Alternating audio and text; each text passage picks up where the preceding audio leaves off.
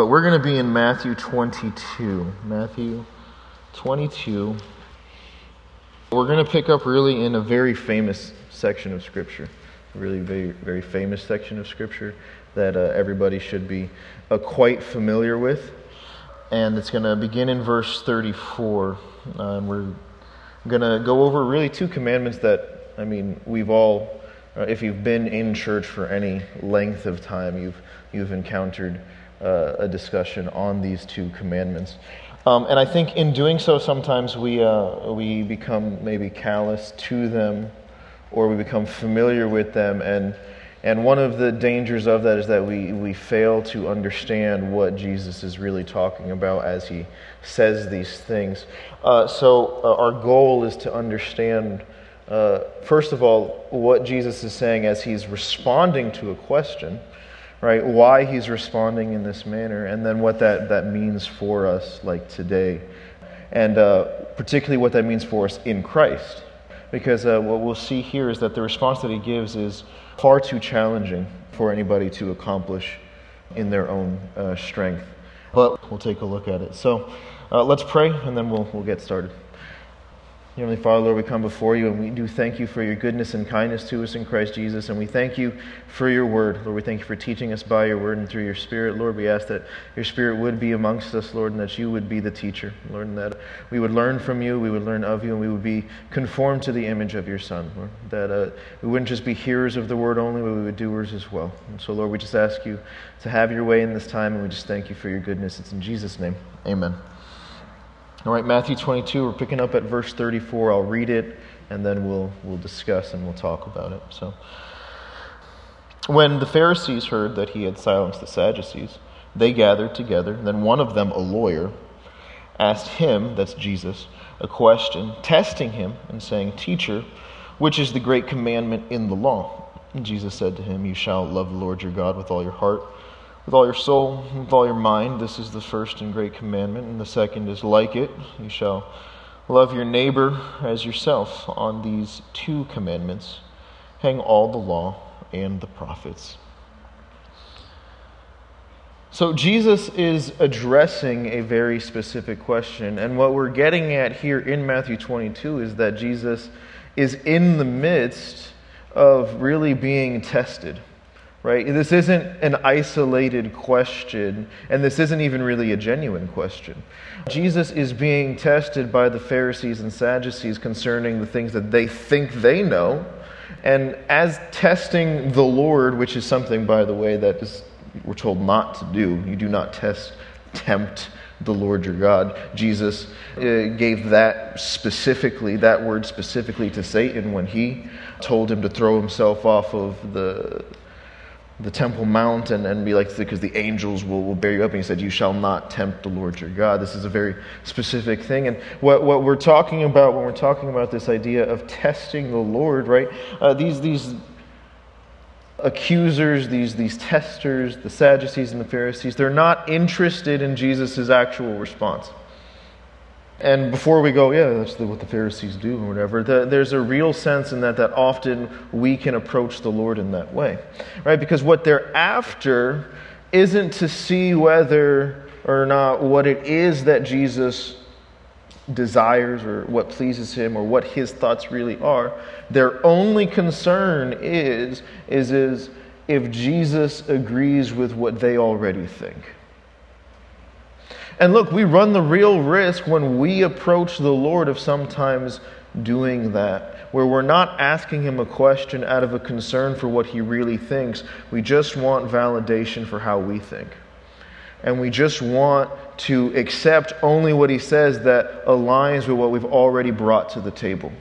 And they've done this, they've attempted this, and they've attempted to try to trap him so that they could kind of be free of the authoritative claims that he makes in two ways. In the first way, back up at the beginning of the chapter, the Pharisees question him about paying taxes to Caesar.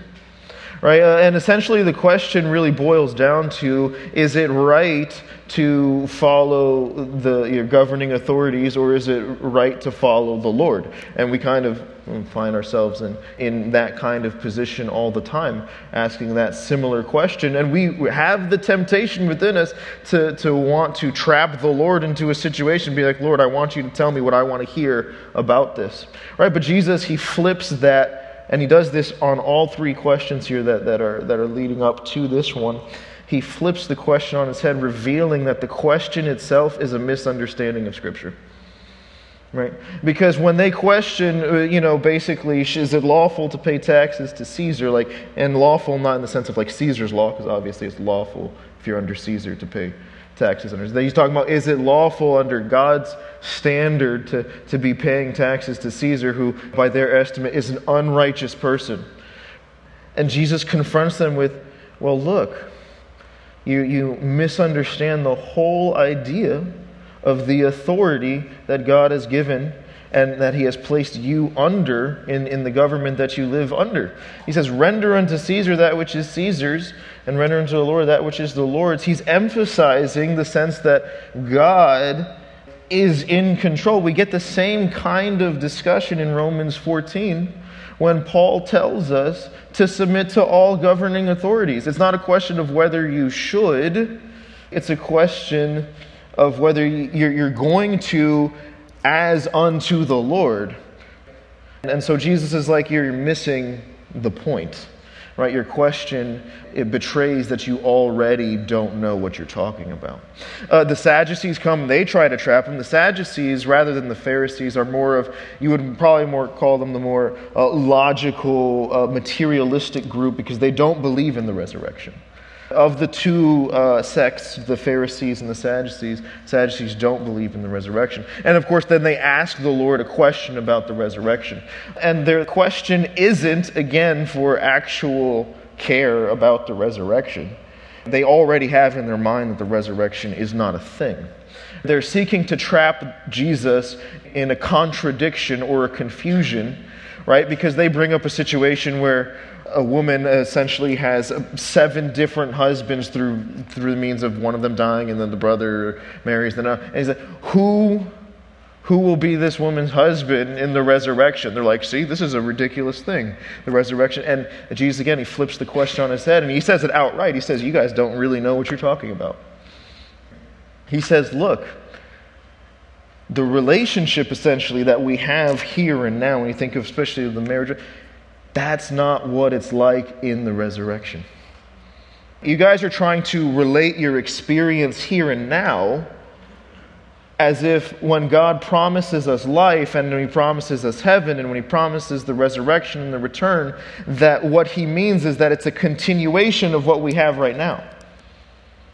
Right? You assume, well, married here means married there. The things that I enjoy here, I want like there to be like football and basketball and something over it. Right? And Jesus looks at that and he says, I'm making something new. Paul goes so far as to say, eye has not seen nor ear heard that which the Lord has in store. The questions of what it'll be like are kind of irrelevant, Jesus is saying, because you can't even begin to relate it to what you know.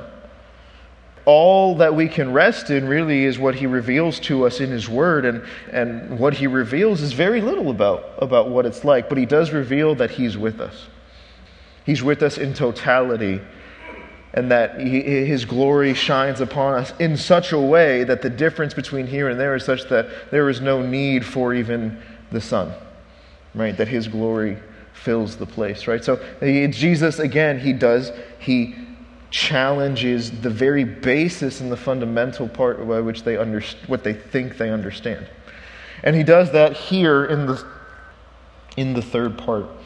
So the Pharisees, they gather specifically a lawyer.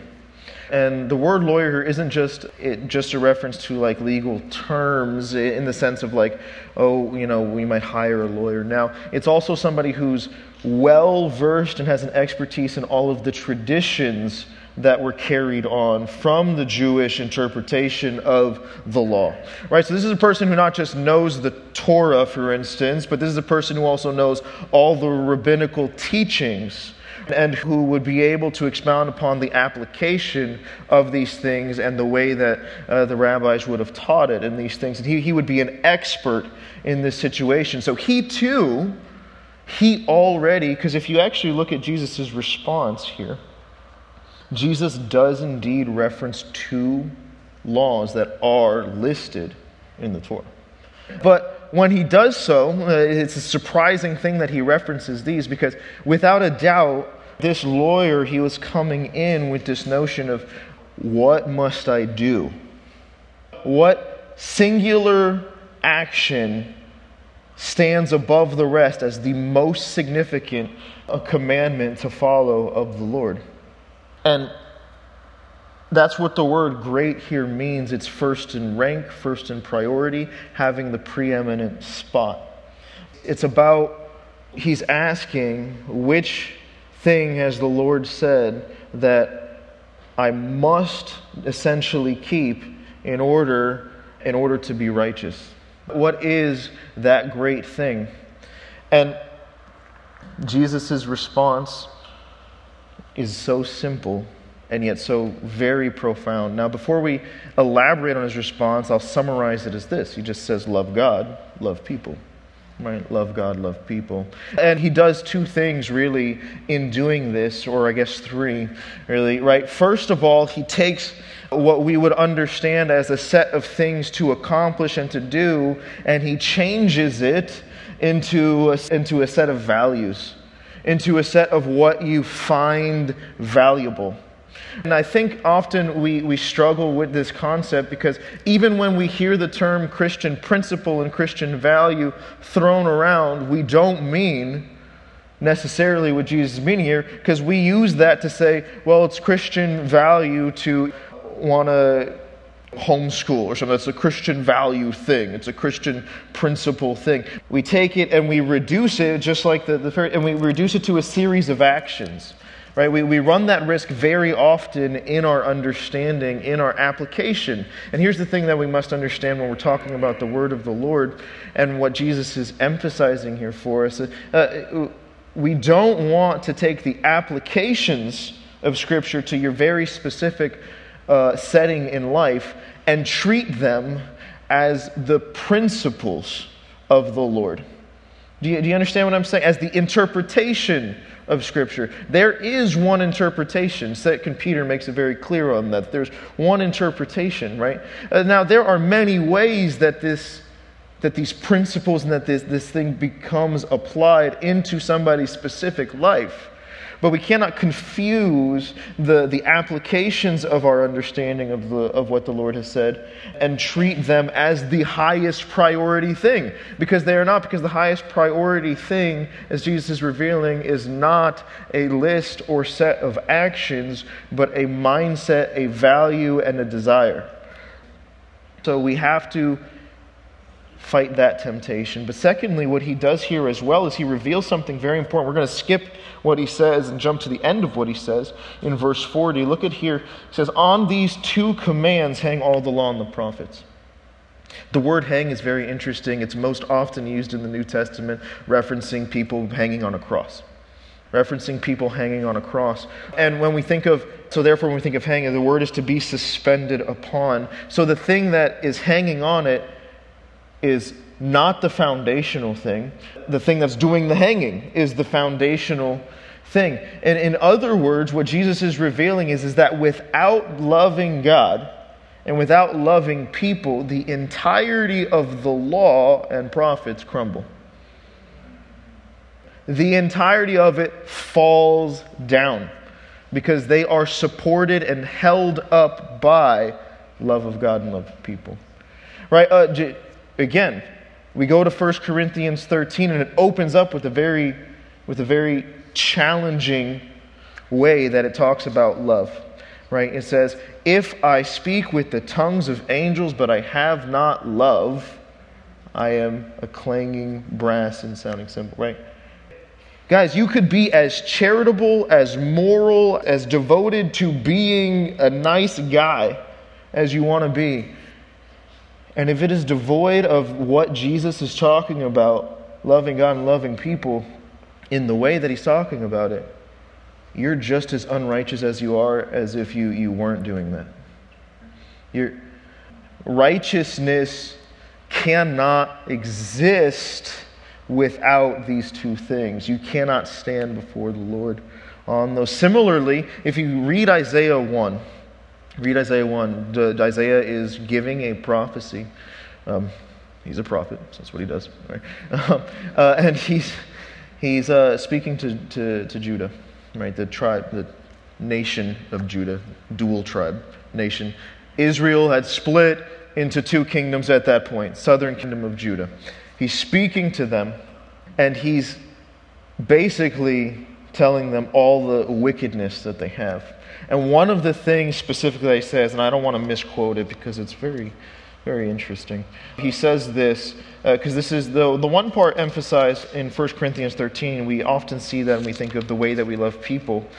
But look here as well in the way that we love God, because what he's emphasizing is not just that if your actions that are charitable and moral are without love, that they're worthless, but also if your religious activity and your piety to the Lord is without love, it's worthless, unrighteous, and pointless. And so Isaiah 1, just look to verse 12, or we'll start in verse 10.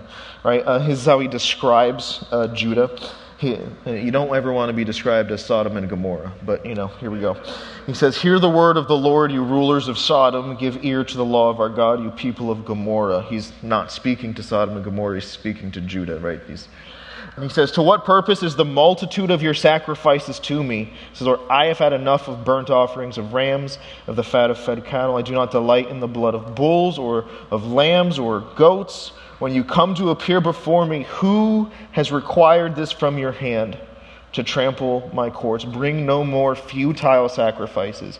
Incense is an abomination to me. The new moons, the Sabbaths, the calling of assemblies.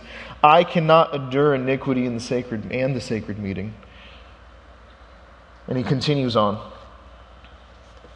You see, you could be involved in all manner of religious activity as a show of your piousness and of your closeness to the Lord, but devoid of this love that Jesus is speaking about, it's actually empty and disgusting to the Lord.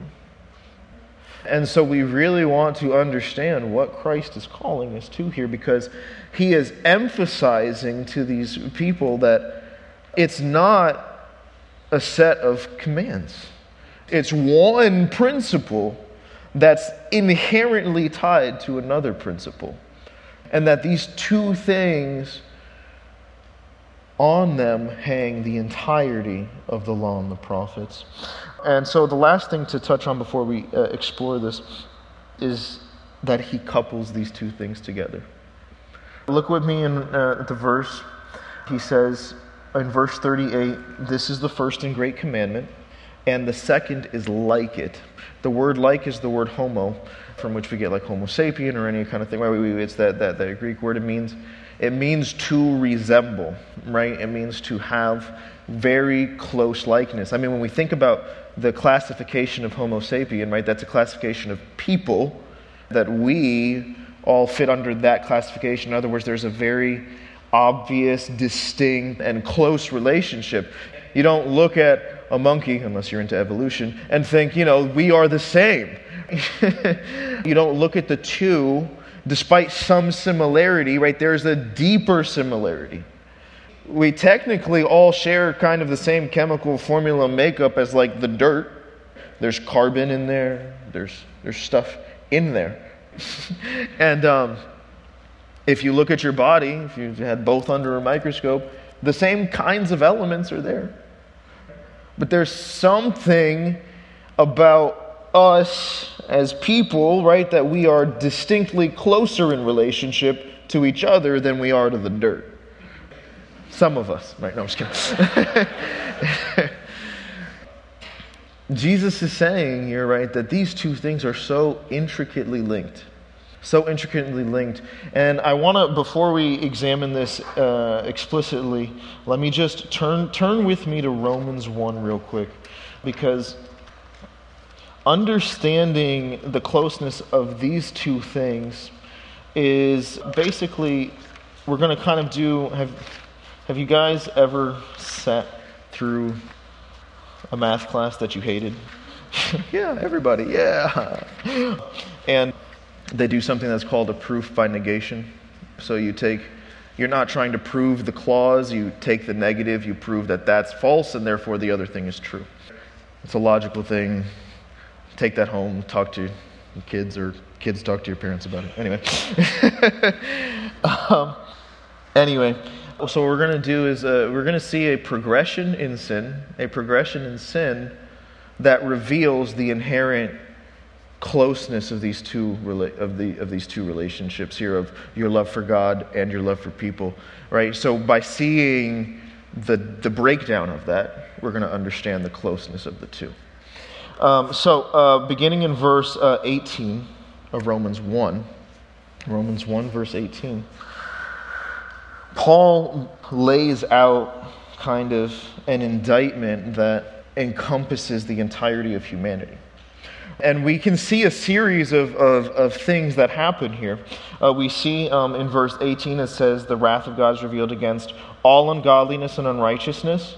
And then he's going to give a reason for why it's being revealed, why this wrath against unrighteousness is going to basically reveal to us the root of unrighteousness. And then we're going to see a progression into how that root translates into practical life. How the starting point translates into how you treat each other and how you treat yourself. Because he says here, just skip down with me. I'm not going to read the entirety of this. I just want to highlight portions for you. So he's laying out this indictment, and in verse 21, he begins with the first real reason here. He says, although they knew God, they did not glorify him as God. That's the relationship. That's the relation. That's the loving God. Right? When we think of the word glorify, we're talking about assigning value. The word glory itself is a weighted word in the sense that it references kind of a weight, a mass, kind of a worth in that sense, right? And to glorify him is to assign him personally on your own end that appropriate worth. God has an inherent glory and value because of who he is. And the first indictment that he's laying here is that, look, you fail to recognize and acknowledge and live according to the inherent value and worth that he has. But that has dramatic consequences. Failing to recognize God in the entirety of who he is has extremely dramatic consequences to how you understand not just God, but the world around you and the people around you and yourself. Because look at what happens in the progression. As they reject God by not glorifying him, God, it says, gives them up. So this is, nor were the thankful will be. Okay, verse 21. Although they knew God, did not glorify as God, nor were thankful, they became futile in their thoughts, and their foolish hearts were darkened. And in verse 23, here, the now they begin to make up their own God. And they change the glory, his true value, into something else. To something that they more easily comprehended. Themselves, animals, the sun, the universe, whatever. Something that essentially they could exercise control over. Look, in failing to recognize and failing at this loving God and understanding him on that level and relating to him on that level, the first thing, right, was that relationship was flipped in the sense that no longer was God God, now you made something else God. And in making something else God, it says, therefore God gave them up to uncleanness in the lust of their hearts, to dishonor their bodies among themselves, who exchanged the truth of God for the lie, worshipped and served the creature rather than the Creator. The inherent flaw in not relating to the Lord properly is that you fail to understand yourself and everyone around you. Why? Because if you don't understand the value of the Lord, you can't understand the value of people who are also made in the image of the Lord. What value will you assign to another human being if you don't value the Lord? The greatest value that you could possibly assign to them is the selfish thing of seeing how they can please your own appetites. And that's exactly what happens as you continue through, you read it. What are they doing to each other? They are simply looking at each other for the pleasure of their own. He emphasizes sexual appetites, but then he goes into a further list and emphasizes the wickedness and the hostility and all of these things. And guys, Jesus ties these two things together. Paul shows us how these two things are linked.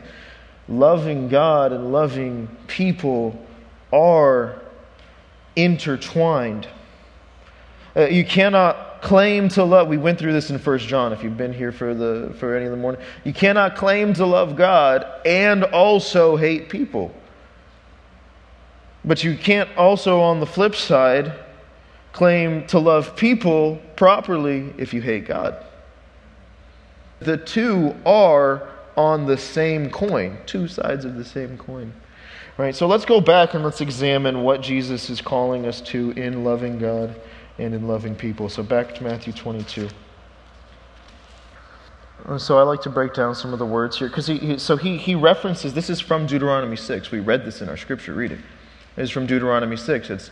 It's a command that the Lord gives right at the onset there, kind of like, again, not really as a command, but more as like an overarching principle that then is followed by a series of commands. And he says, you shall love the Lord your God with all your heart, with all your soul, with all your mind. And it's interesting, right, that he's speaking of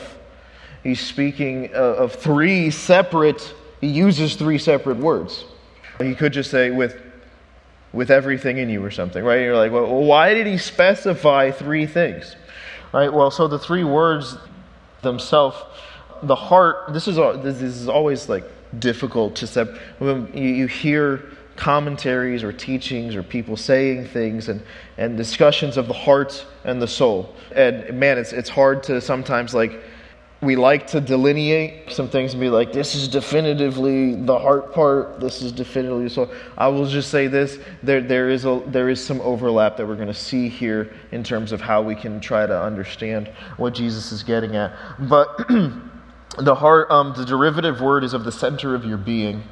And so most understanding of it and most of its use associates it with kind of a vigorousness from your central place, and therefore a passion. So it's that deep part of you, and that's that deep central part of who you are. Now, soul is often used to describe, in various references, it's the seat of your desire, the seat of your emotion, the seat of your thoughts. And so you might say that this is essentially like the personality with which you hold that you in your essence. So there's the vigor and the intensity from the deepness of where you are, and then there's just the entirety of the person of kind of your desires, your likes, your dislikes, your emotions, your thoughts, and those kinds of things. And then finally, when he says with your mind, that is solely described as the place of understanding and reason. And so we can see what he's calling us to then. He's calling us that this love for God isn't just an intellectual pursuit. It isn't just an emotional pursuit. And it isn't just something that you are overwhelmed by passion with. But rather it is something that engages all of those things. Not like in a continual sense. I think anyone who's been married for any length of time, that there are periods where you're engaging your passions, you're engaging on an emotional level, and you're engaging on an intellectual. There's a mix of these things going on back and forth over and over again. It's a call to a deep relationship, right? One where it's engaging your mind. It does engage your emotions. It does inspire your passion and drive your desire. And And I think, we need to be careful not to, one, minimize what Jesus is saying there. That sometimes, I'm more of a guy who doesn't engage my emotions too much. You can ask my wife about that, right? And so, I tend towards, thinking of it in an intellectual way. But there is a real sense in that following the Lord should engage you in an emotional sense. It's emotionally stirring to think about the love of the Lord. And if it's not, right, then you're really kind of missing out on something. It changes your desire, right? It changes what you're passionate about when you're following the Lord. When we talk about one of the things that is common in American culture, right, is this desire to pursue that which you are passionate about for a career. But look, we never see that in the Lord, because the thing that we should be passionate about, what He's calling us here, the passion we have is the Lord. And that doesn't mean that you go and you sit in a monastery and you just do your thing, because we got the flip side of the coin, right, where you're loving people, right? But it doesn't mean that you're just off reading your Bible for 24/7 and not engaging or anything. But what it means is that you're not looking for something external to make you passionate or whatever. You're bringing your passion for the Lord into what you're doing. It's very different, right? And so, just as a quick tidbit, this is off on the side here, right? You don't need to pursue some career or thing or activity for which you're this activity is something that I'm passionate about. No, bring your passion for the Lord into the activities that He puts before you to do. So He's calling us to be engaged on a greater level than honestly we can possibly comprehend.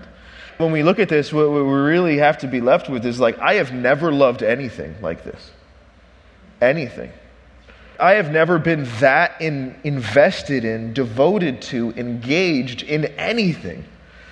And I'm a naturally lazy person, so it's even double so for me, right? It's I give 75%, I'm that's it. That's max, even though I know it's 75%. My wife is laughing because she knows, right?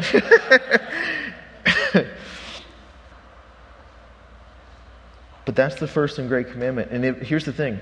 If we fail at that, you will always fail at the second. Because the second is entirely dependent on how you're relating to the Lord. So let's clarify the second as well. Jesus uses a term here. He says, you shall love your neighbor as yourself. He takes this from Leviticus 19. We didn't read that in our scripture reading. But if you read Leviticus 19, there are two instances there where we get the term, love your neighbor as yourself. Let me state these specific verses for you. This is why it's not good to look away from your notes and then look back, right? You look back and you're that's not what I was looking at 5 seconds ago. You know what I'm going to do? I'm just going to turn to Leviticus 19. It's easier to do that than to sit here searching. So in Leviticus 19, what's interesting and what's noted is that when these instructions are being given, because Leviticus is a book essentially of both the ceremonial laws and some things like that, and kind of worshipful laws, as it's the things for the priests to be administering. And he's giving a command to the people, or speaking to Moses to say to them something. And he opens up chapter 19 like this. Speak to all the congregation of the children of Israel, say to them, you shall be holy, for I, the Lord your God, am holy. And then he's going to give a series of commands. At the end of each command, he says, I am the Lord. He says, I am the Lord your God. So for instance, verse 9, when you reap the harvest of your land, you shall not wholly reap, and then I am the Lord your God. Right? The principle is this to begin with, right? God is holy, unique, and set apart. Therefore, your life should reflect that holiness and uniqueness. And how that practically looks is this way, right? All of these things that are listed are aspects of your relationship to God is one where you understand, accept, and walk in an understanding of His holiness, and therefore you are driven to a place of also living holy. And now the holiness exemplifies itself in these specific ways. And the two ways, when Jesus says, you shall love your neighbor as yourself, which we'll find in this passage, the two ways that you shall love your neighbor as yourself, very interesting. Very interesting. Look at right here. Verse 17 first is the first mention of this here. It says, you shall not hate your brother in your heart. You shall surely rebuke your neighbor and not bear sin because of him. You shall not take vengeance nor bear any grudge against the children of your people, but you shall love your neighbor as yourself. Secondly, check out the next time that he says you shall love your neighbor as yourself. Verse 33. If a stranger dwells with you in the land, you shall not mistreat him. The stranger who dwells among you shall be to you as one born among you, and you shall love him as yourself. The two specific contexts under which we find probably the greatest difficulty in following this command are when we are called to forgive and not take vengeance, and when we are called to deal with those who are strange to us, who are outsiders to us. Right? Look, loving your neighbor as yourself absolutely demands the forgiveness of the Lord. It is impossible to be somebody who loves your neighbor as yourself and to hold a grudge and to hold anything against somebody. Why? Well, in Christ we get a greater revelation, because in Christ all people can be forgiven. We get the secondary part at the beginning there, right? In Leviticus he says, why? Because vengeance is the Lord's. It's His to deal with, not yours. And this is essentially why loving your neighbor is absolutely dependent on how you love the Lord. Because if you don't believe, trust, and understand that He will make things right, you will feel obligated to make things right yourself. And guess what? You're not very good at that. And what it'll end up being is you're not loving your neighbor as yourself, you're not following the Lord, and you're just taking matters into your own hands and ruining it along the way. Secondly, though, the stranger in the land. Guys, this is a call, because what he says there after he says, you shall love your neighbor as yourself, says, because you were also strangers. Guys, I think sometimes we live our Christian life and we go through it for a certain amount of time. And here's the thing, we get surprised by the activity of unbelievers. Or like we look at something that an unbeliever does and we go, that's the wildest thing. Who would do that? And rather than maybe just laughing that off and then treating them nicely, we mistreat them because we're so shocked by the evil or the wickedness or the whatever. We're so surprised that we're like, oh, I can't associate with that. I can't get in there. I can't deal with that. But we are all, or were all there. We were also strange. Guess what? Nobody was born with an ability to be inherently righteous before the Lord. None of us came out that way, that we could look at another person and go, I was not a stranger in this land. God, it says in Colossians that Jesus took us from one kingdom and He translated us into the kingdom of His Son. That means we were not there. We were strangers. And here we are now. And man, how crazy is it that we would look at God bringing other strangers into the land and be like, man, you guys are unacceptable. When we too were those strangers. And here's the issue with both of those commands, particularly in simultaneous understanding of their importance. Guys, we fail at this basically on like a minute-to-minute basis. Right? We're so bad at this. But here's the thing. Jesus, what He's doing here is He is not, and we have to understand this, what He's doing consistently when He's teaching. People love the Sermon on the Mount. They go, Jesus is telling us these great principles to live by. He's not telling you principles to live by. He's just demonstrating how impossible it is to keep the law of the Lord. Jesus isn't telling us this so that we can go, I want to live by these principles in my own strength. It's not enough to agree with the Lord that these are really good things to do. You still won't do them.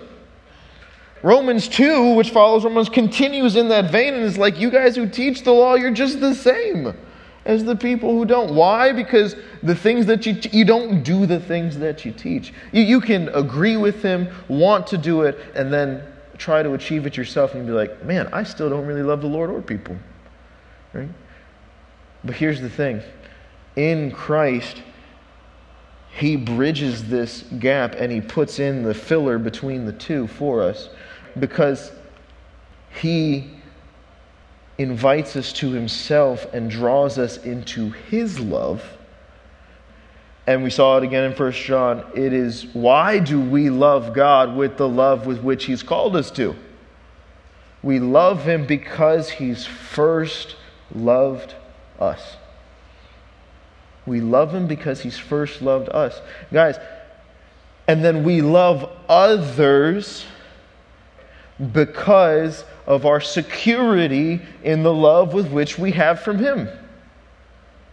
And so here's what we're going to wrap up talking about is we have no power to keep this law that Jesus has called us to. Only in him and in receiving his love can these two things be a reality in our life. It is his love that drives us to love him in response, and it is his love that drives us to sacrifice in love for those around us. And so, if we are finding ourselves struggling, if we are finding ourselves like, I don't have that passion, that devotion, I'm not mentally engaged, I'm not emotionally engaged with the Lord, then you got to return to the cross. Because that's where he's demonstrated the depth of his love. I didn't write it down, but I think it's Psalm 42. I'm probably wrong, but one of the Psalms where David, he's in a lot of distress, and he says, his deep cries out to God's deep. He says, deep cries out to deep. I love that phrase because all of the deepness of who we are, God has extended all of the deepness of who he is and revealed that to us. Ephesians 3 goes so far as to say, Paul is making a prayer for the Ephesians, and he says that he's praying that they would comprehend that which is incomprehensible, the height, the width, the depth, the breadth of the love of God, and that in doing so they would be filled with all the fullness of God. What a crazy statement. God who holds the universe in his hands, then the deep places of him, the unsearchable places, the incomprehensible places of him, to fill you up and to be a part of who you are, that you would be a partaker of his nature. Guys, we love him because he first loved us. He has revealed that to you. Rest in that. Find your security in that. On the flip side, right? Loving people, guys, what Jesus accomplished is the only thing that will ever free you to this kind of love. It's the only thing. Because Jesus is the only one who's conquered death. Do you understand? If somebody else conquered death, maybe they could make the same kind of offer to you. But only Jesus conquered death. And you know why that's so freeing? Because now you're free to die for others. Do you understand? Being free from death doesn't exclude God from calling you to physically die for the sake of somebody. It's actually the very tool that frees you to be like, Lord, I will follow you to the depths of wherever, even death, because I know that not even that separates me from your love. Right? But look, if you don't have that assurance, if if you don't know God loves you that much, then when somebody is challenging you, when somebody's threatening you, when somebody's coming against you, you will hit a wall. You will hit a stopping point where you say, I can't go any further because I want to preserve myself, my life, what I have, what I've built, what I want. It's only in the security of God's love for us in Christ that we are free to love at all. Go back with me to Deuteronomy 6 and we'll close this way because I have just one specific application. Being a new parent, these things are always on my mind these days, is like, how does this translate to like what my kid sees? Anybody who's a parent knows, right? You think more about your kids than they ever think about you, you know what I mean? But in Deuteronomy 6, where we read, as you saw, it talks about the degree to which this should be spoken about in the household. And I want to encourage you, I want to emphasize this. As we seek to raise our children, for those of you who don't have children, as you just seek to exist with your coworkers or with your friends or in those activities, right? And we're living out the following of this command, and we're living out how to emphasize this, right? The emphasis, one, is not just a matter of we speak about it. It's not a matter of I just had a conversation with my kid or I had a conversation with my friend and that was enough and that was that. The level of engagement here is that it is a constant part of your life, not just in your speaking, but in your doing. And I want to encourage you guys, what they need to see is not perfect commandment following. What they need to see is perfected faith in the Lord. That includes reaching for His grace in times of need and mercy. That includes emphasizing that you don't have the strength in yourself. That includes asking for forgiveness openly and not trying to hide your own sin. Right? All of these things are a part of this walking out of the love of God. And our kids need to see that. They don't just need to read about it, and they don't just need to hear some nice things, or to be like, well, being a Christian is, you don't smoke, drink. Look, I'm not saying don't emphasize or don't teach some of these moral things. What I'm saying is that if that's all you're emphasizing and teaching, you're not showing them what it means to love God and to love people. We have to, for our children, learn from the Lord. As we sit in an understanding of His love, we have to learn what that looks like to show our children how much He loves us and therefore how much we love in return. Let's go ahead and pray real quick. Dear Heavenly Father, Lord, we come before You. We thank You for Your goodness and kindness to us in Christ Jesus. We do thank You for Your love. We do thank You that it's Your love that gives us all of the power, Lord, by Your Spirit who pours out Your love into us. Lord, it gives us all of the power to love You in return, Lord, and to walk in the power of Your resurrection life and to love the world as You have called us to.